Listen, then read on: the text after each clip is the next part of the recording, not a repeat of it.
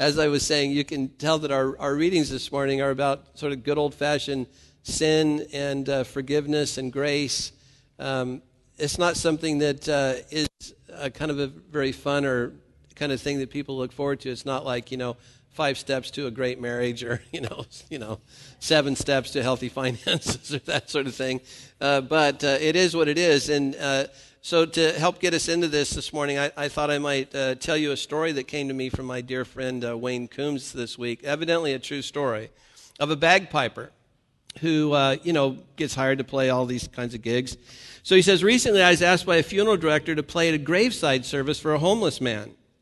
This man had no friends or family, and so the service was going to be held in a pauper's seminary. Do you know what that is? Or cemetery? Did I say seminary? A pauper's cemetery, which is, where you're buried if you don't have any money or no place to, buy a plot, that sort of thing. So this is in the back country of Kentucky. So this bagpiper says, as I was not familiar with the backwoods, I got lost. Well, I finally arrived an hour late and saw that the funeral guy had evidently gone and the hearse was nowhere in sight. All that was around were the diggers and the crew, and they were sitting there eating lunch. He said, I felt really badly, so I apologized to the men for being late, but I was there to do a job, so I walked over to the side of the grave. I looked down at the vault lid and saw that it was already in place. He said, I didn't know what else to do, so I started to play. Well, the workers put down their lunches and began to gather around the hole in the ground. He said, I played my heart and soul out for this homeless man with no family and no friends. I played like I'd never played before for this homeless guy. And as I played Amazing Grace, the workers began to weep. They wept, I wept, we all wept together. And when I finished, I packed up my bagpipes and started for my car. So he said, though my head hung low, my heart was full. And he says, I opened the door to my car and I heard one of the workers say, I've never seen nothing like that. And I've been putting in septic tanks for 20 years.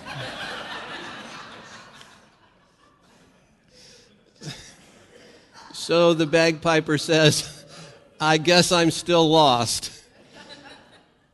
And, some of you know that one of my day jobs is I'm professor of evangelism and contemporary culture at a few seminaries around America.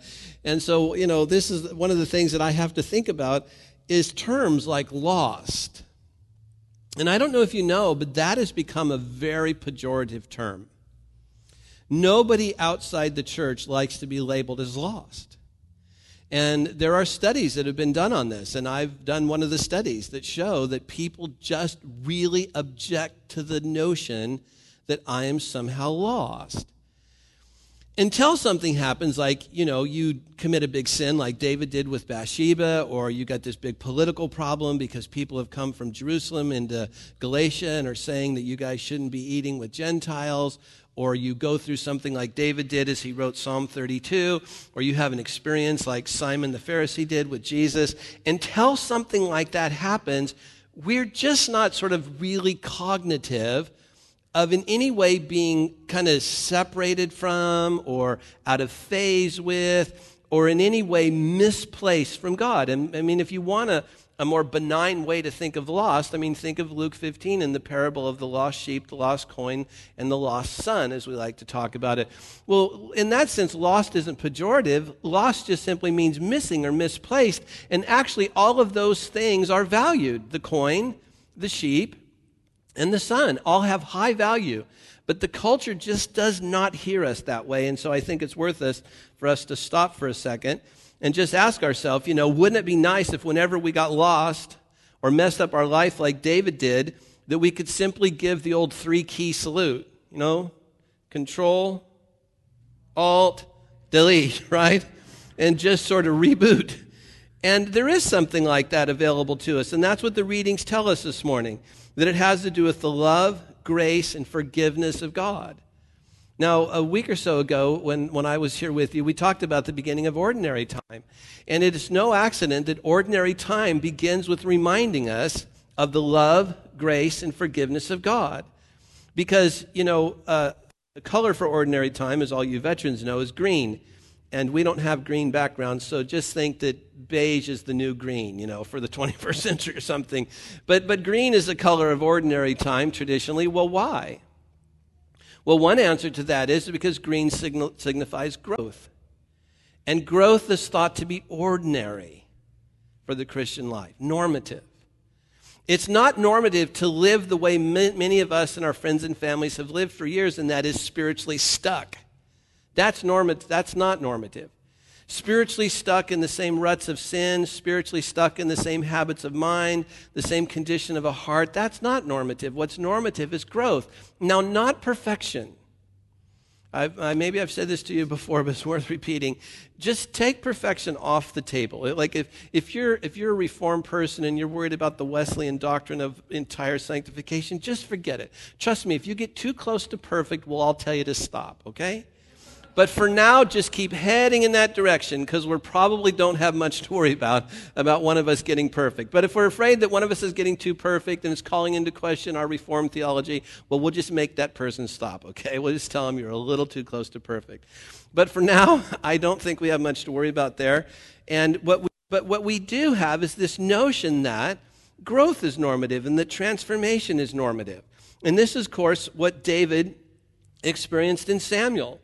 This is what he wrote about in the Psalms. This is what the woman at the dinner party received. This is what Paul is trying to explain to the Galatians, that something is here, this power is here that will help us continue to grow, and that power is grace.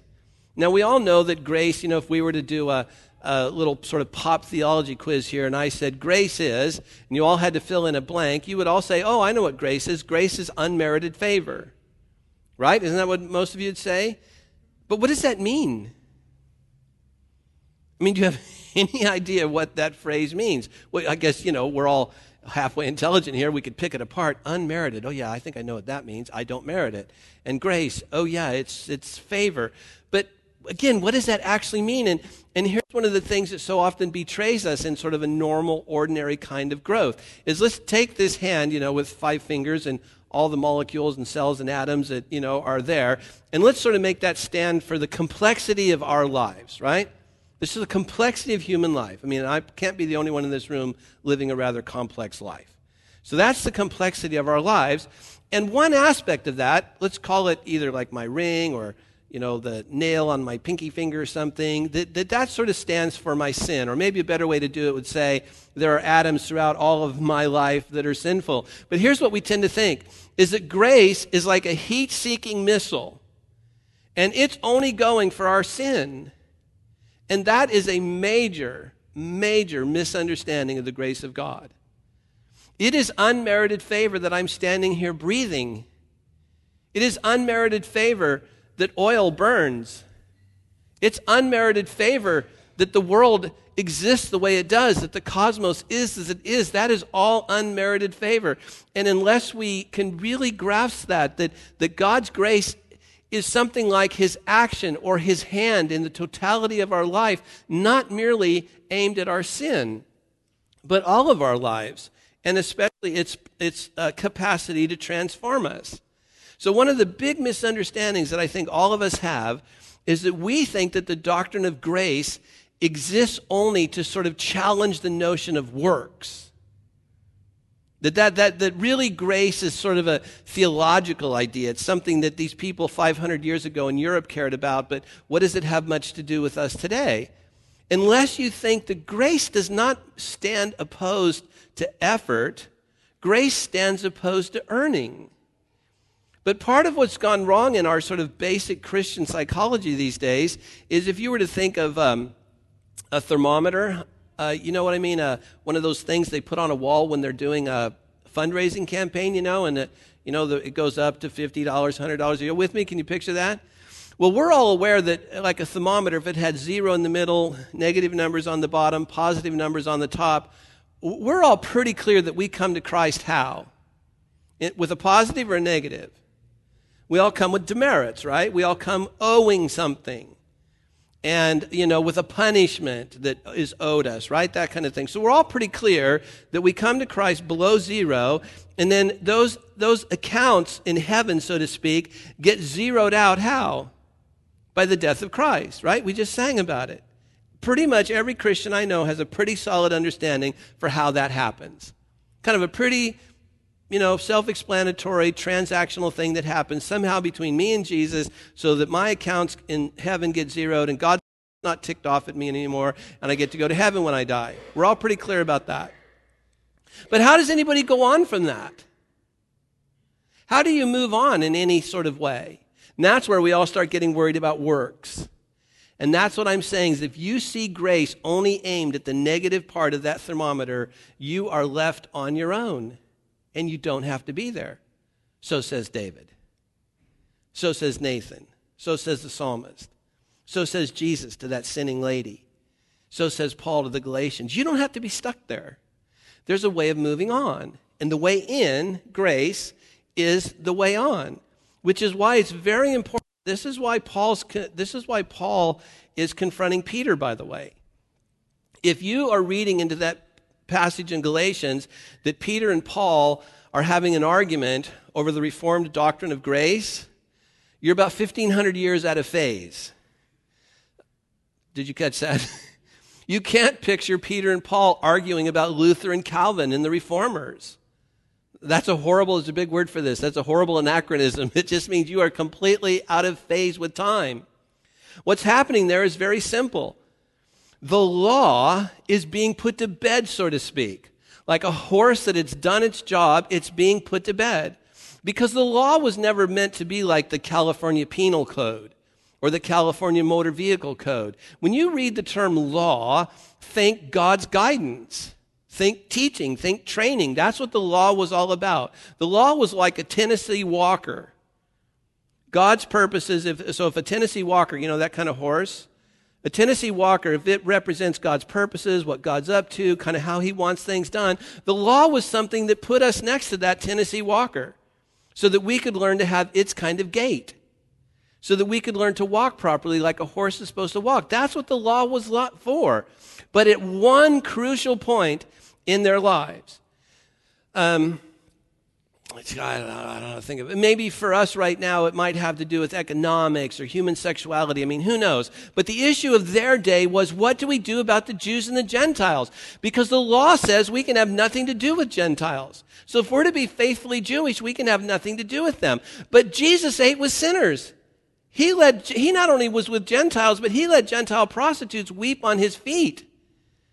I mean, what you have to picture is Jesus reclining around a table. And these sinners who are allowed to come into these parties, what was actually happening at this party was something very similar to what just was in the news this week. Did you all catch that Rush Limbaugh invited Elton John to sing at whatever Rush's 7th wedding or whatever it is? I don't know, 4th, 5th, 7th, whatever Rush's deal is. But he invited Elton John to come sing at that. Did you hear the buzz about that? I mean, all the conservatives thought, oh my gosh, how can you have this gay man sing at your wedding? And all the gay people were like, Elton's prostituting himself. So it's this little buzz, unless you're online, you might not have saw it. But there's a little online buzz about, having Elton John at your party. Well, what used to happen in the old days is they didn't have bands or musicians. When you wanted to have sort of a proper social party and kick it up a little bit that said this is important, you didn't invite Sting or Elton John. You invited a famous teacher. So that's what this Pharisee's doing. He's just having a sort of socially acceptable party. So he invites Jesus.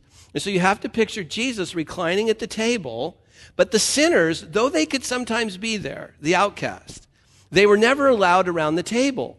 So picture Jesus lying at a table, his head towards the table, his feet away from it, and others lying in the same way, and a woman standing away from the table, weeping at the notion of her sins, and that this man is going around Galilee healing people and forgiving them of their sins. As she gets in touch with her own sins and the forgiveness that's in Jesus, she begins to weep, so that she's literally raining tears on his feet. Can you all picture that? That's what's going on there. And so the people of Paul's day, they're stuck. They don't know what the heck to do. The law says that to be faithfully God's people means that we can have nothing to do with people who aren't us. But Jesus has come showing us this different way. And they're all finding their way into this new way. And it's very important that you see this. They didn't just sort of arise out of the blue like a chick coming out of an egg or something. They had to walk through really difficult stuff. For instance, the Shema says there is one God. Right? The basic Jewish teaching of all time says there's one God. But now Jesus is here. So now are we dualists? And now Jesus says the Holy Spirit is God, so now are we tritheist? I mean, they had to work through really heavy stuff to figure out what it meant to follow Jesus, similar to what you and I have to follow through. Well, one of the things they were dealing most with is that our holy law says we must have nothing to do with outsiders. But Jesus comes, he has everything to do with outsiders. And in that we find the grace of God being expressed and the forgiveness of sins. So what Paul's wrestling with Peter, they're not having a discussion about Calvinism versus Arminianism. The discussion is, Peter, you've been on this trail with us. And you've not been living like a Jew, you've been living like a Gentile, meaning you've been hanging out with them.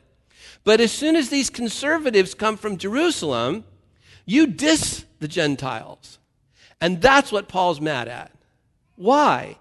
Because it's not just dissing the Gentiles. It's not just a political or social mistake. It's a fundamental mistake. And that is you are missing the very heart of what's going on here. And that is radical forgiveness, radical grace, which leads to radical inclusion. That's the big deal that Paul's upset at. You cannot diss people like that. How can you do that knowing that you heard the story of Jesus and that sinner in Simon's house? You know that story as well as any of us. How can you now be acting in a way that's contrary to the master? That's the discussion. It literally has nothing to do. I mean, obviously grace comes up in the context of that, but the conversation itself has all to do with how do we actually apprehend with the whole complexity of our life, which means Samaritans and unfaithful Jews and Gentiles who are God-seekers. We've got this very complex human, social, political life going on, and here comes grace like a heat-seeking missile. Well, what's it supposed to hit? And what Paul's saying is it's supposed to hit the totality of our lives, individually, family, socially, every aspect of your life, how you make decisions, your basic maleness, your basic femaleness. You could just go on and on, however you might decide to talk about the discrete little parts of your lives. Grace is meant to aim to hit all of that. Why? Because grace is not just a remedy for sin. It's not just the bottom of that thermometer. Grace is not merely remedy. Grace is God's action in your life for all of transformation. And that's why it's so important that we get this. This is what Nathan is wanting David to get. Yes, you're the man.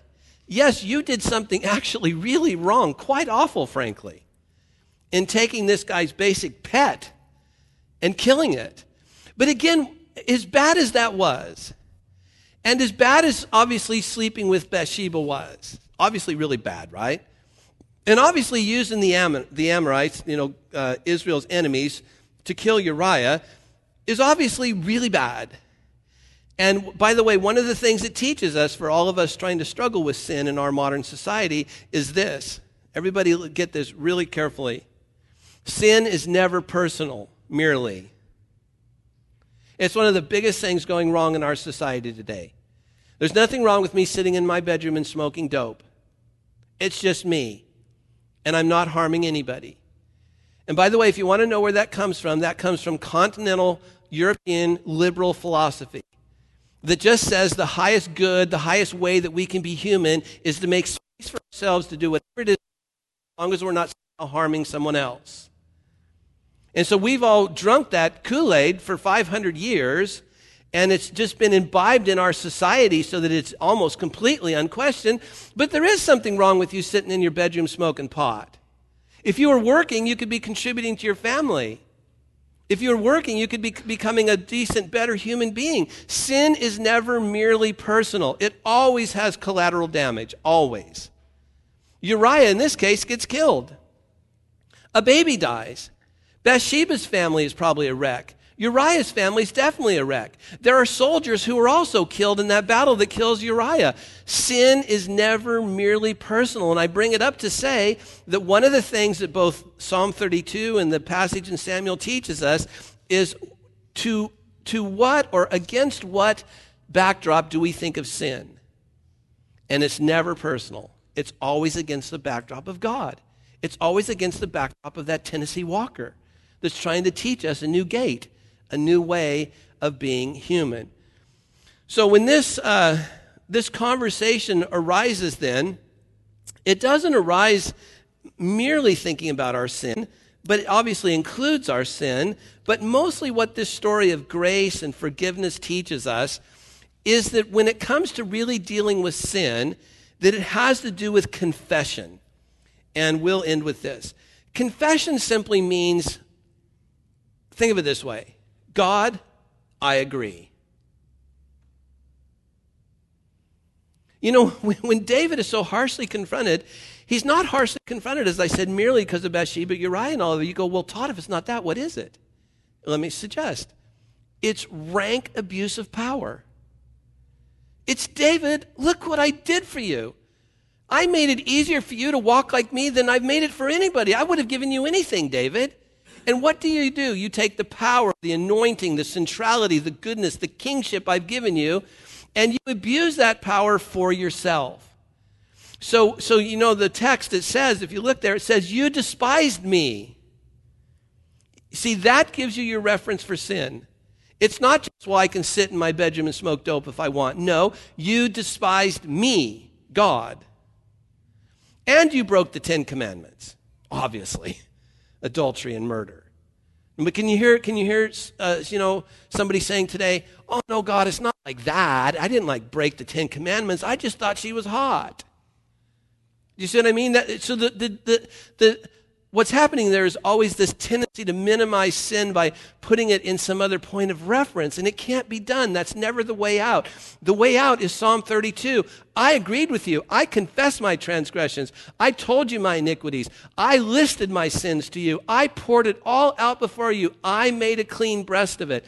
And as I did so, then that heat-seeking missile of grace then took care of my whole life, not merely my sin, but it changed me fundamentally as a man, as it did to David, when the Bible says of David that he ended up being the kind of man who served God in his generation, ended up taking his kingship and doing what was right before God and before the people who he was intending to serve. So here's how this whole thing happens of sin and grace. One of David's big, not commands, one of his big ideas that he sets forward in the Psalms is he says, therefore, everyone who is godly, everyone who is seeking godliness, let them pray to you while God may be found. And what David is simply saying is whenever we have that feeling of sin or the knowledge of sin, we have that sense of being alienated from God, not walking beside that Tennessee Walker and doing it the way he's trying to guide us to do it. When we feel that conviction or that sort of disapproval from God, when we feel an inability to quit sinning on our own, where we feel stuck or in bondage or addicted, then these passages tell us that there's a remedy. And the remedy is entering in over and over and over again to a life of conversion, of confession. And confession, again, simply meaning, God, I agree with you. This is wrong, and it's wrong against you. It's not merely wrong against my wife or the person I work for. It's against you. Because when we make it personal like that, then reconciliation happens. And we don't feel alienated from God anymore, but we feel his forgiveness, acceptance. We feel entrance into his life. There's regeneration that happens, a new kind of life, a kind of deliverance that comes to us so that what begins as a feeling of, my life's a little bit off track here. And some of you may feel that this morning. In some area, my life's a bit off track here. And in that sense, I need conversion. I don't mean accepting Christ for the first time. I mean, you're aware that there's something that's out of alignment. And what these stories are telling us this morning is that acceptance with God is possible through God's grace. There's an inward transformation of love and joy and peace that's possible. It's possible to find freedom from domination by sin. It's possible to find an ability to persevere in deeds of righteousness, both individually and in terms of social justice. And it's possible to find that kind of life that's beyond any natural talents or strength that we have. And that power, our stories tell us this morning, is the power of the grace of God. But we'll never know that if we only see grace as against our sin. Grace is not against. Grace is for. It's for a kind of life that's empowered by the grace of God, and it includes forgiving that sin.